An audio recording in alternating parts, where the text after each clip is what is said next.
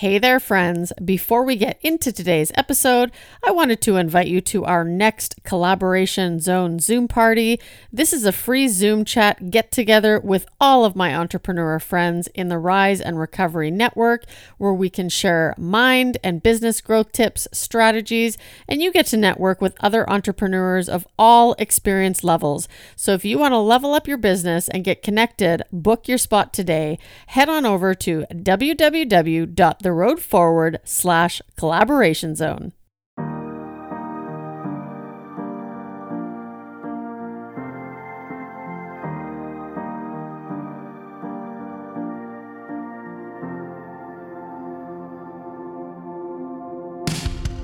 When we recover, we are returning to a normal state of health, mind, or strength. We begin the process of regaining control over something that was lost. Welcome to the Road Beyond Recovery podcast, and my name is Tamar, your host. Have you ever felt like you were meant for more? Well, I help people discover their purpose so they can follow their passion and realize what they are truly capable of. My mission is to empower people in recovery to embrace their authentic selves, live up to their true potential, and answer the question, what lies beyond recovery for you? Hey guys, Tamar here from the Road Beyond Recovery podcast. Thank you so much for joining me today. I am so grateful you're here. Today we have another incredible guest. I am chatting with my friend Erin Shine. But before we get into that, I'm really excited about the Collaboration Zone Zoom calls. I start these off with 10 minutes of training. We talk about beliefs, mindset, emotional intelligence, the science of change. We also talk about social media growth. We're going to be doing a Clubhouse little tutorial soon because I've been utilizing Clubhouse. I was really resistant in the beginning, but I found that it is really a great way to connect and grow your business.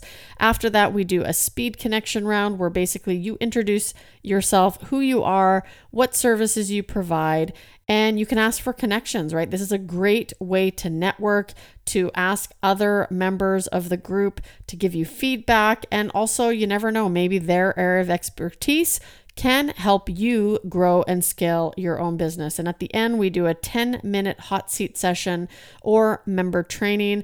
And this is voluntary, so you can decide if you'd like to be a part of this. You can either be on the hot seat where you get to basically share your biggest roadblock. What is stopping you from achieving your goals right now? What is an area that we as the group can help you out with? And then of course, member training is if you want to do a 10-minute training of an area that you are good in, and you can showcase your skills and help the rest of the group. So these are recorded. They are used as podcast episodes. So this is a chance for you to show up and shine. So if you want to be a part of these calls, just head on over to www.theroadforward.ca/collaboration zone, and I'll see you there. So on today's episode, we are chatting with my good friend, Erin Shine from Shine Health and Empowerment Coaching. Erin shares her story of overcoming addiction, also how she discovered her purpose in life. We have very similar stories, and that's why I love connecting with people like Erin, because this just further solidifies my purpose, right? That my experience and what I've been through were actually the keys to my gift in being able to help others. We talk about addiction in terms of food because she's a health coach. We also talk about how she helps people understand their gift and also enjoying life and learning how to handle emotions rather than numbing them. So enjoy this episode. Welcome back. I am hanging out today with Erin Shine. How are you doing, Erin? I am awesome. I'm so glad to be here. Thank you, Tamara. I am so grateful you're here. I can't wait for you to share your gifts of many. I can't remember what we made up a new word earlier, but there's so much that you have to give. So why don't you tell my audience a little bit about yourself and what it is you do today? Great. Thank you. I work with women right now who thrive in sobriety. And what I mean by that is I want women to know that there is so much more out there than just getting sober and not drinking. life is meant to be lived and to be enjoyed and to love yourself along the way. And that's really hard for us when we get sober. And it was a really, really long process for myself. And I want to make it easier for other women to go through that process to get to where I am today and living their best life. Oh, I love that. You know, that's my mission too, right? Is helping people discover their purpose. Now, you're a certified functional health coach, a life coach, a personal trainer, a mindfulness practitioner. So you wear many hats, which I think makes you such an expert on this. But, you know, I think we also have experience from our addiction. Like I don't know about you, but you know, when I got sober, I was like, well, who am I to do any of this kind of stuff, right? I never looked at that aspect of everything that I've experienced in life is actually my resume, right? That's the key to my success because that's what people can relate to. So for you, Absolutely. what was life like growing up and what led to your early addiction? Okay, so I grew up with a very loving family, middle class. My parents were strict, and I grew up in a Catholic environment. I do think that that's a big part of my story. Um, and we had boundaries, and we had rules, and we had chores, and it wasn't real strict, but it was strict enough to know right from wrong, good and bad. And I do believe the Catholic Church brought on some of that good, bad, ask for forgiveness, you'll go to heaven. But I grew up in a really loving family. And I was always a free spirit from a very young age. I think I drove my mom crazy. And my parents just didn't get me. I was constantly wanting something new, to do something different. And I didn't follow the path of what was, I say now, expected of me. And I don't know if they had an expectation of my life to follow, but it was known to me without really knowing that the right thing to do was to go to college, graduate, get married, have kids, do well in one career for a long period of time, and retire and live life after you retire. And I didn't go that route. And so I felt less than in my family because that didn't resonate with me. So I rebelled. I loved drinking and partying, and I considered myself a party girl, and I had fun doing it for many years. And, at one point, and I can get into this a little bit later, my addiction really changed later in life. But looking back at after I got sober, I had those addictive behaviors, not necessarily the addiction or the alcoholism at the time, but those behaviors of running from my emotions, numbing out, trying to pretend I was someone different, trying to live up to others' expectations, and keeping my spirit down. And then it eventually led me to a point where I couldn't stop by myself. Mm-hmm. And it does progress, right? For me, it was the same thing when I drank at the age of 14, and I had sips of alcohol before that, but I Mm-hmm. fell in love because, like you said, it numbed everything. And somebody I actually just interviewed recently said, I drank because of my inability to handle my emotions. And I thought, wow, like if you were to look at, and I love how you say addictive behavior because for me, it runs wild. Like it can be pills, alcohol, drugs, sugar, um, exercising, entrepreneurship. Like there's so much Yeah, of that. And I bury myself into things when I don't want to handle my emotions. And absolutely. I think, you bringing up that path, right, that our parents want us to live, that society wants us to live. Do you think that a lot of people get trapped in that? Because I know that I did, right? I thought, well, I have to go to college. I have to do this. And if I don't, there's something wrong with me. And Mhm. alcohol was my way of numbing all that out. Yes, absolutely. I think that society, I have a cross addiction with eating, overeating, sugar addiction, and body dysmorphia. So that's a societal thing as well. People put you into a mold of what they feel like you should be. And when you're outside of that mold or you're struggling internally with something, then you compare yourself. With that comparison brings shame and guilt, and we don't want to feel that crap. So the easiest way to do that is to numb out those emotions by an outside source. And I do think society and expectations really do play a part into addiction. Oh, I agree. And Yeah. I mean, it's also that, we have to be strong, this mentality. Like, you should be able to handle yourself and you should be able to do this alone. Like, if you don't have willpower, you're not strong. And I'm finding the complete opposite today is that so many people are highlighting mental health, for example. And it's like, it's actually okay to not be okay. And maybe if that's the message that we got out there, like, hey, if you're feeling depressed, you're amongst, I don't know the exact population, but I know it's many. You're beside so many people in this world that actually suffer from the same thing. Like, it's okay to talk about it. But, going back a little bit into your addiction, when did things get really bad for you, and what did that kind of end look like? Because I know I was always told the comparison thing that you mentioned, right? It's like, well, I'm not like you. I wasn't homeless. I didn't drink vodka out of a brown paper bag. But, when did things get bad, and when was the moment you stopped digging? Oh, I love this. It took me a while to stop digging. Um, when I was 30, I tried cocaine for the first time. And that's, growing up, people used Coke all the time. I grew up in the 80s and speed and stuff like that. And it was just one of those things. It was a rule that I put on myself early on that I didn't realize was a rule, that cocaine is bad, so I won't do that. But it's okay for me to drink and smoke some pot. So I drank and smoked pot for many years. So one time it was introduced to me when I was 30 years old, and I took it without even thinking, and I was immediately addicted. And I say that in the sense that I was hiding and stealing the Coke the very first night that I used it. And I moved on from cocaine to smoking crack and did that for 3 years, was in a relationship with that, where we had a lot going for us, a lot of good stuff, but addiction really, it was not good for our relationship.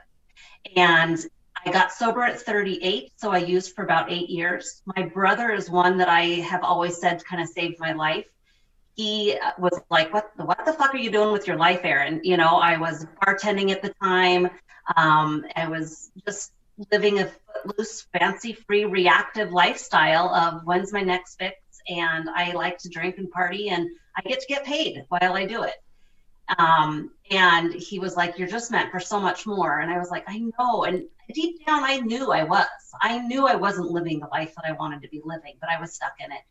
And so I tried to quit Coke a couple different times, and did okay. But whenever I was drinking, that resource, if it was available, I would I was just like, okay, let's go. Let's party. And so it was finally when I realized that I had to stop drinking in order to stop the cocaine use.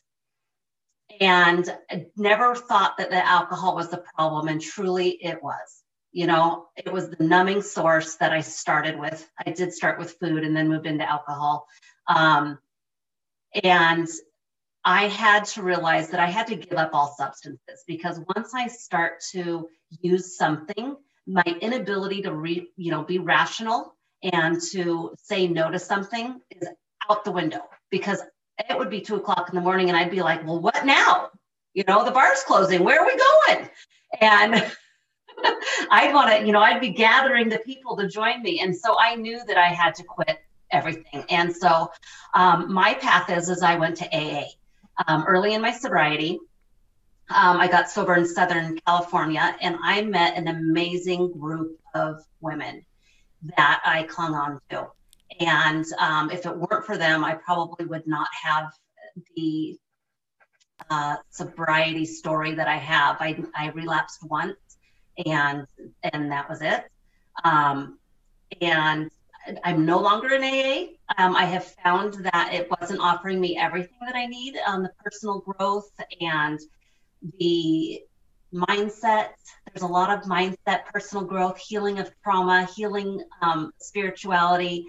And I didn't get that from AA, and so I've gone a different path, but it was a huge part of my early sobriety. And so now I've been sober for 13 years. I got sober at 38 and 51. Congratulations. I feel like you're sharing my story, and because it was the same thing for me, right? Drinking is my first love. Like that is what I fell in love with. And I actually, the first time I used cocaine, was smoking crack on my balcony with my roommates who were very good people. Like did not fall into the realm of addiction. But here I am on the patio and a friend's like, "Hey, do you want to try smoking crack?" I'm like, "Sure, why not?" And I was instantly hooked because I could drink more. Mm-hmm. And I was like giddy up, right? And it just progressively got worse. But I love how you talk about, finding what's right for you. And I think a lot of people that need help need to do that, because I think first and foremost, like let me say that in English, the 12-step programs are absolutely amazing, but there is more. That's why I wrote the book Beyond Recovery, because relapse is not part of my story yet. And I say that because I know that if I let up and I become complacent, it could very easily be. But there is so much more. Like there's building that foundation in early recovery and then learning, what is my purpose? Like, because if you can survive all that, you're meant for something else, and you've got the willpower, whether you think you do or not, you've got that gift. So what did early recovery look like for you, and what were those keys to you kind of building that really solid foundation, leading to you to discover your calling? Well, I don't think that I really understood feeling emotions until my second year of sobriety. My first year was really just hang on and don't drink. And I am a huge approval addict. I want everyone to like me, and I want my parents to be proud of me. So when they found out that I was addicted to cocaine, that was kind of where I stopped digging. I was like, my mom and dad now know my secret that I've been hanging on to and living this double life for so long. And so my motivation early on was not disappoint them again. And I'm going to be really honest, because that expectation of their love, approval, is it runs deep. And then my second and third year of sobriety is where I started to actually feel stuff. And I was like, what the fuck is all of this? I don't want to be feeling, I don't know if I can swear, but I did. But I was like, I don't like this feeling. And I started to really connect with why I drank and why I hid, and what needed to be healed. And I didn't realize that at the time. But I think I got off. What was your question? I was thinking about the emotional too, because I was like, I cried more in my first couple of years of sobriety than I had in my entire life. But what was the key to you kind of building that foundation that led to you discovering your calling? Yeah, here's a funny story.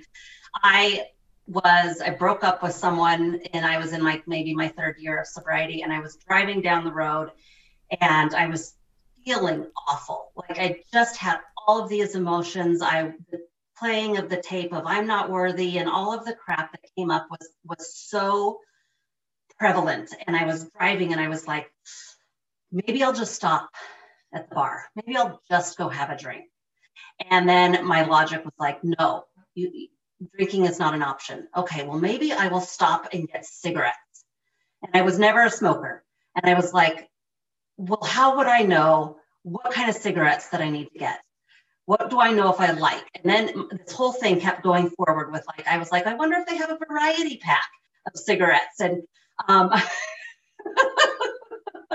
and so I just kept driving, thinking all of these things. And then I was like, oh, I could just drive into the lagoon. And I realized at that moment that I was trying to fix how I was feeling with whatever I could do, whether it was drinking, smoking, driving into the water. I mean, I was like, where did this come from? And that foundational work started then, because then I knew that I had to actually feel these feelings in order to heal.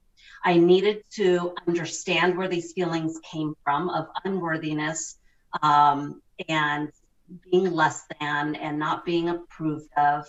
I needed to really get down to those root causes of why I drank in the first place and avoided me being myself. And I think that's a really big thing of coming into who you are in sobriety, being your authentic self, connecting to that person is really important, because the stories and the lies that we've been telling ourselves for years is not the truth.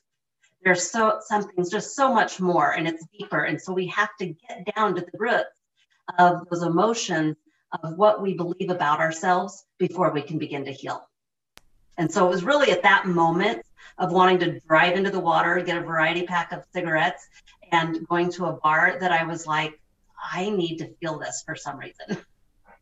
So I totally agree. And, as you know, I'm learning a lot about emotional intelligence right now. yes. And, even today, I've done a lot of the work. I've built the foundation, but when I struggle is usually when there's an emotion that I don't want to handle because it feels icky, it feels gross. And it's incredible how the smallest thing in our past can affect our belief system, right? A lot of people, I think, suffer from this, especially when it comes to weight loss and their health.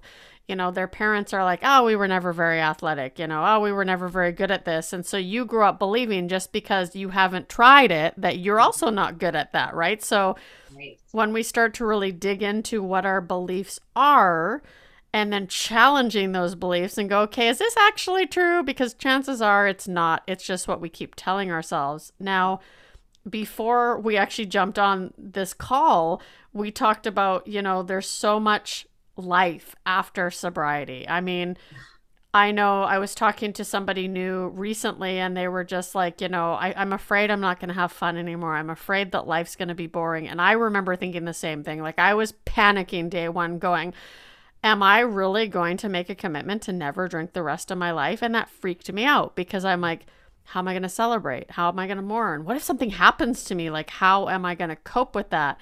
But what I've realized is that now our conversations are more authentic. I wake up the next day going, that's a really cool night. Like, all the stuff everybody said still stands today because you're not being like, I love you, man. And so can you kind of talk about like the design, like designing our own life and what that looks like? Yeah, we have choices today. Well, we have choices all the time, but our addiction takes over to where, our choices are, muffled. I want to say, I don't know if that's the right word or not, but in sobriety, I get to choose how I live my life. And I will tell you, the experience of COVID was a big eye opener for me as well, because I began eating again, and kind of that cross addiction of moving towards something, not acknowledging my feelings, numbing out with Netflix and food. And one day I woke up and I was like, I have a choice if this is the way I want to live. I feel shitty about myself. I'm not liking myself. I'm gaining weight.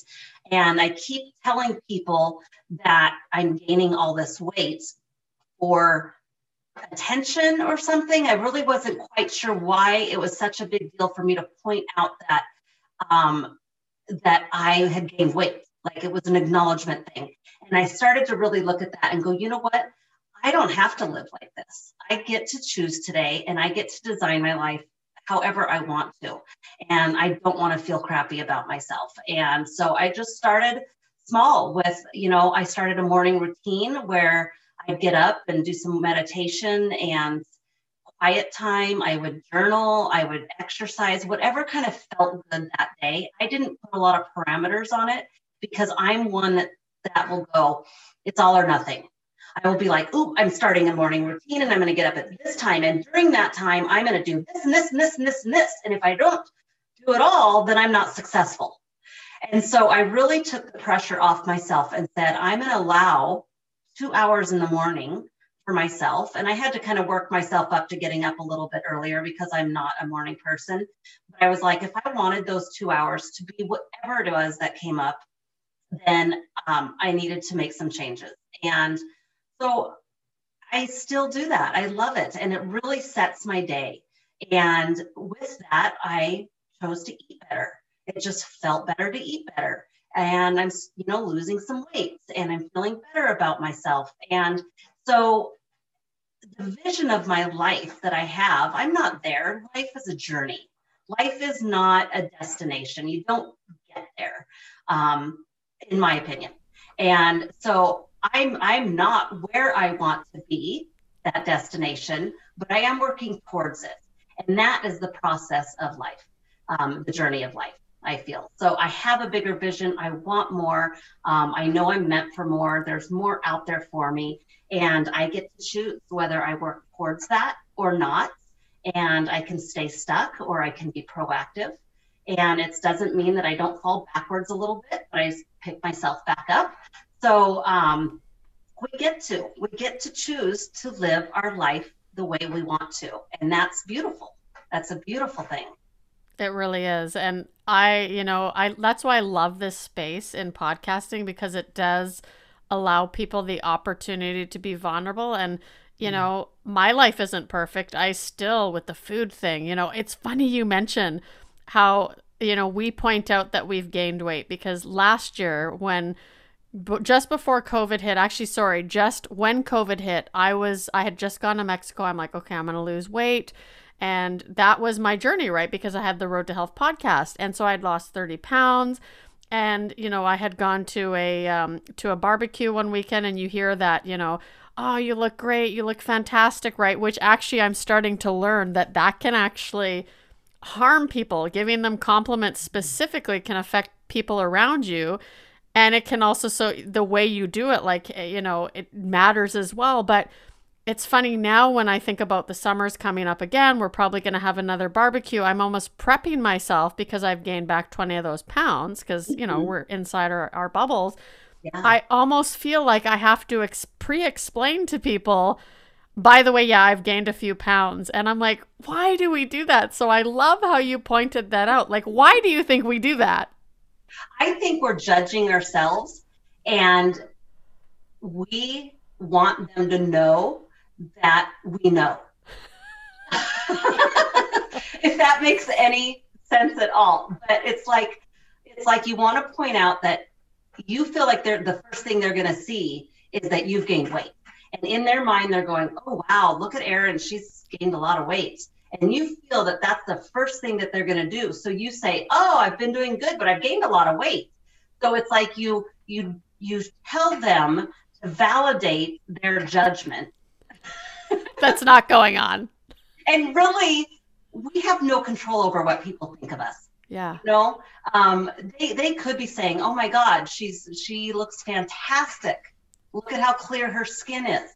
Wow, sobriety is great on her, They could be saying whatever, but we make up these things in our heads, and that we need to get that validation somehow. And that's my definition of, I think that I want to validate their judgment of me. And it's none of my business. It's none of my business what they think of me. If I really think about it that way, I'm like, if I really want to know, I need to ask them, which I probably don't really want to know. And it's none of my business. So. And I hope that, anybody who's listening and that's early on in recovery are going, okay, good. So still after, years of being sober, these are still the thoughts that come to our minds. Like, I was talking to someone fairly new yesterday, right? And I said, we're all sorts of crazy. Like, don't think that after a few years, your head is going to come out of your ass and everything's going to be great. Like, just embrace the fact that we're a little crazy, and that's what makes us unique. That's what makes us lovable. Like, we share that in common, right? You and I could probably sit all day and compare stories and laugh at each other and be like, that's so awesome. I did the same thing. And I think that's what makes having a support network so incredibly important, no matter what that looks like for people, is going, you're not alone. Like, we're all in this together. Now, you mentioned cross addiction, which is something that I spoke about recently on the show, because it's something that with the food, like you said, I can go as soon as I have a little bit of sugar, it's exactly like it was with my alcohol. So can you get into cross addiction a little bit and what that looks like for you? Oh, sure. Yeah. So I I think my addiction started with food at a younger age. I remember hiding food because it was stuff that wasn't allowed in the house. And so I would get it and hide it. And so there was shame around what I was choosing to eat, early on. And then drinking, when that took over. But I came back to food. I still had that shame and that guilt and that misunderstanding of how I felt and how to really deal with those emotions. And so we tend to go back to what is comfortable for us. And I know that going back and drinking is not an option for me. And hope I'll never choose that. Because again, it's my choice. But food is a normal progression with alcoholism. And I say that because our body metabolizes alcohol as sugar. So when we give up alcohol, our body is giving up a toxin of sugar. And it's like, I want more of that. And so it's very common for people to go into wanting candy bars and eating candy and things like they've never had a sweet tooth before. But physiologically, our body is telling us, you just took out a major toxin out of your body, and it doesn't know what to do without it. So you need to fill it in a different way. So there is that physiological response as well as the emotional response, of course. And I do think that cross addiction, I think a lot of people, while they're learning and healing and understanding their feelings, they still want to numb because that's what's comfortable and that's what they know. And so if they're trying and doing the best they can to not drink, and that's not an option right now, but other things might be an option because they don't think it's as bad. And so cross addiction can be gambling, sex addiction. It could be smoking, like you've never smoked before, and all of a sudden you're a smoker. Sugar, food. It could be just whatever. Cross addiction is prevalent, I feel. And again, it comes down to understanding your feelings and healing with feeling, and understanding yourself and being okay with being who you are. And you mentioned something earlier that I wanted to piggyback on, is you said that, we're all sorts of fucked up, crazy people. We are. When I got sober, I first of all was like, well, if I just take the drink away or the cocaine away, that was the first thing. If I just didn't do coke, then everything would be fine. And then I realized, okay, well, my drinking led to coke. So I was like, okay, well, if I just don't drink, then everything will be fine. Everything will be good and I'll be happy. And coming out of that fog and realizing that life is still in session, life still is happening, and life is still crazy for every single human on the planet. And it's how we react and how we deal with it, that we are still in life. We're on this journey of life and this path of life that's going to have a lot of craziness to it. And it's just learning how to deal with it. And so it's almost like, if I lose weight, then if I don't drink, then. And if we're living by that destination of then we put a parameter around ourselves and we don't allow ourselves to just live. And that's a really big part of my sobriety, is acknowledging, like, I'm not the only fucked up person, whether it's drinking, food, cross addiction, sex, gambling, whatever it is. We all have an addiction to something, and we want to numb our feelings. And Facebook is one of those things, and Netflix is one of those things now. Or YouTube. It is so easy to go down those rabbit holes, and it can become an addiction because what it's doing is it's taking us away and getting us out of ourselves, so we don't have to feel. Is really what it comes down to. But life is life. It's a journey, and it's all happening to every single person.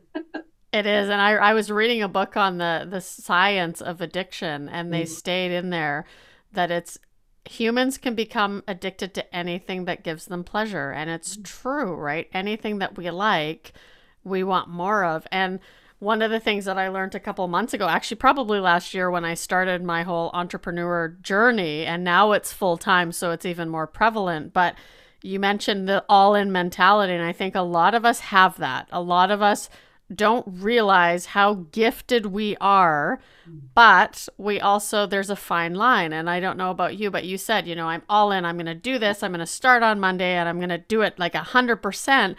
I did the same thing with entrepreneurship. I'm like, I got to get up early.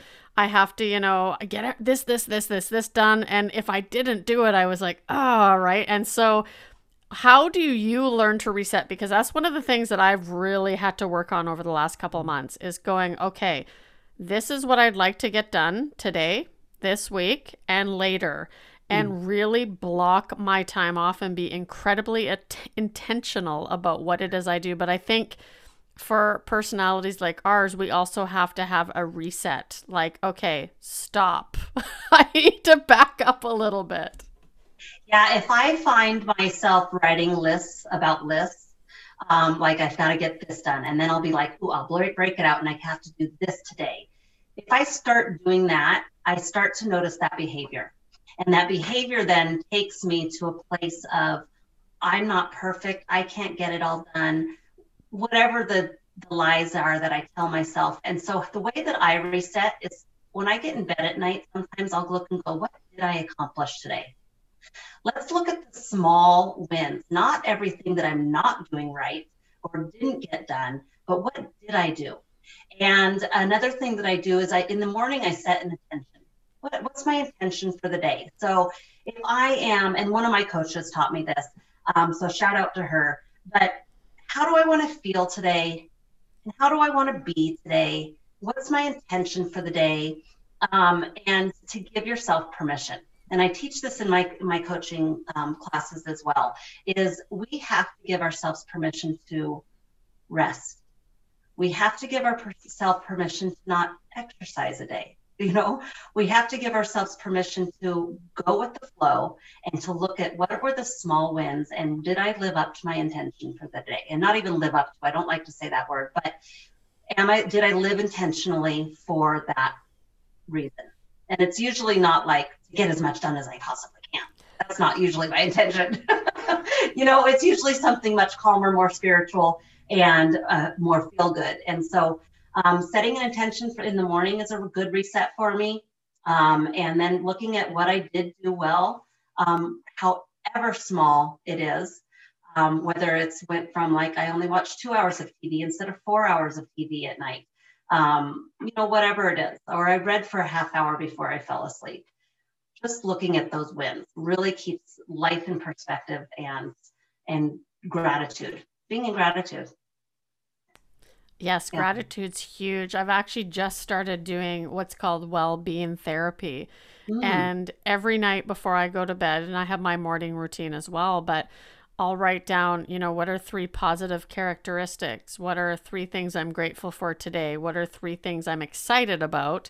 And then what were my wins for the day? And you actually have to sit and think, and especially when it comes to the 3 positive characteristics, because I don't think we take a look at our positive traits, right? We're always taught, and I believe, assessing your weaknesses and seeing where you can actually turn them into strengths, but we don't take a lot of time to go, what are my characteristics? And to come up with 3 every single day is not easy, but I just think of, okay, what are 3 characteristics today that are positive for me? Like maybe I was loving, maybe I was empathetic, maybe, and so I just do that every single day. And then I also write at the end my intention, when I wake up in the morning, I will do blank.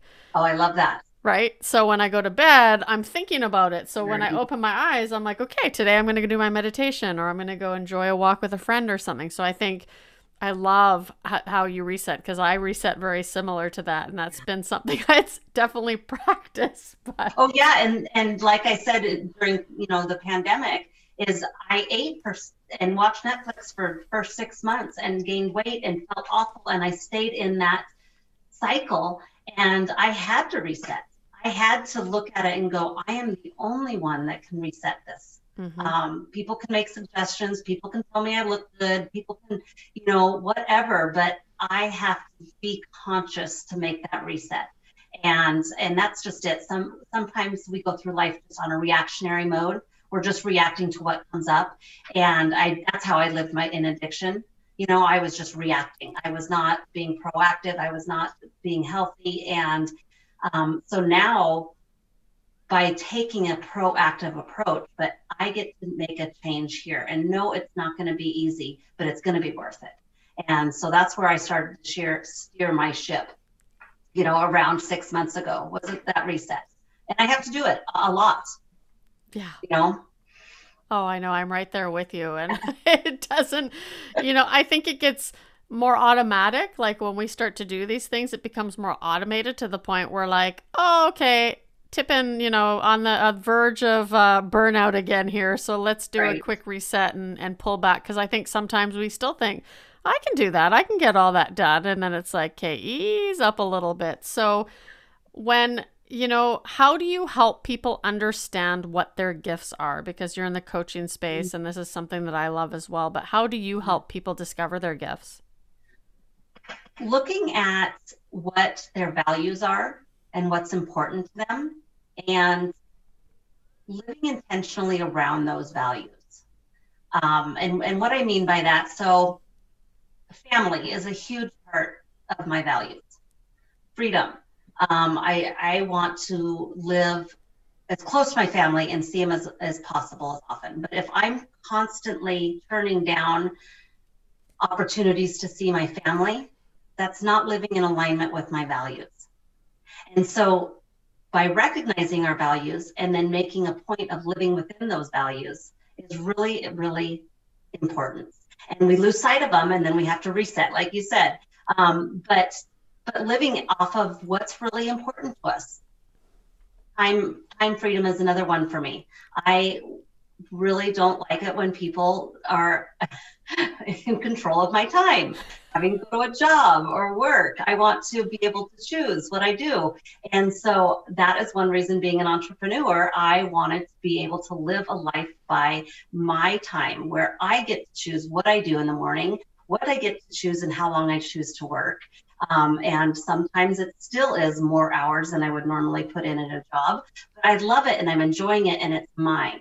So that's another value that I want to live in. So that's the biggest thing is really finding out what your beliefs and your values are and then living with intention towards them. Yeah, I love those. And I actually just spent an exercise on purpose and flow doing that, really discovering what my values were. And ooh, I love it. I know I could talk for like hours about this topic, but for you personally, I'll use two words here because I think motivational, obviously motivation comes from within, but what motivates and inspires you to continue to do what you do today? Oh my God. I love seeing changes in women where they believe in themselves and they start to make their own choices for their journey. It's really powerful. I love it. It is just a beautiful thing. And I was in the weight loss industry for a long time. So it used to be like people getting in shape and losing weight. And it all stems with our inner belief in ourselves, I believe, with everything, our mindset. And seeing those changes is beautiful. I love it. It'll keep me going all the time. I agree. And I think, I always learned that becoming other people centered, and I learned this very early on in recovery, is that when we're actually focused on helping other people, it allows us to get out of self and it allows us to actually show up differently in the lives of the people we care about. And I talked about it on an episode recently where it was just kind of like, people so often, and I find women, because we can be caretakers and we want to do everything for everybody else and we don't do what fills our cup. We don't do what brings us fulfillment and joy. And therefore we don't show up the way we would like to show up in the lives of the people we love. And I always tell people, like, what are you doing for you? Because when you start doing things for yourself, imagine how, coming home at the end of the day and you're actually happy and you're in front of your husband or your children or your friends or whoever, and you're actually excited about your life instead of miserable, not wanting to be out, going, oh, I have so much to do. All I can think about is this next thing that I have to go do that I don't love doing for myself. So I think I love how being other people centered really motivates you. And that's one reason that I started Thrive in Sobriety was I was looking at and seeing a lot of my friends who had children going off to college. And all of a sudden they were empty nesters, and I don't have children of my own. So all of a sudden they were empty nesters, and they were like, I don't know if I have anything in common with my husband anymore. And I really don't know who I am because I've been a parent and a mom, and that's my identity. And I was like, God, I could relate to that in my addiction. My identity was my addiction. And that is not who I am, but I just need to rediscover who I am again. And that's where stepping into your authentic self and learning how to thrive in your life is taking care of your well-being first. And that is one thing I teach the women that I work with is it's not selfish. It's actually selfless, because you're going to give more to those that you love and more to those around you, and more productivity at work because you're taking care of yourself, because you're happy, because you're living the life that you are designing, and you are thriving in your sobriety. You're not just sober. You're not just identified as an alcoholic or an addict. And that's just not who you are. That's a part of your story, but it's not who you authentically are. So stepping into that authentic self and thriving in sobriety is huge. And we need to take care of ourselves. I love it. You're speaking my language. I love it.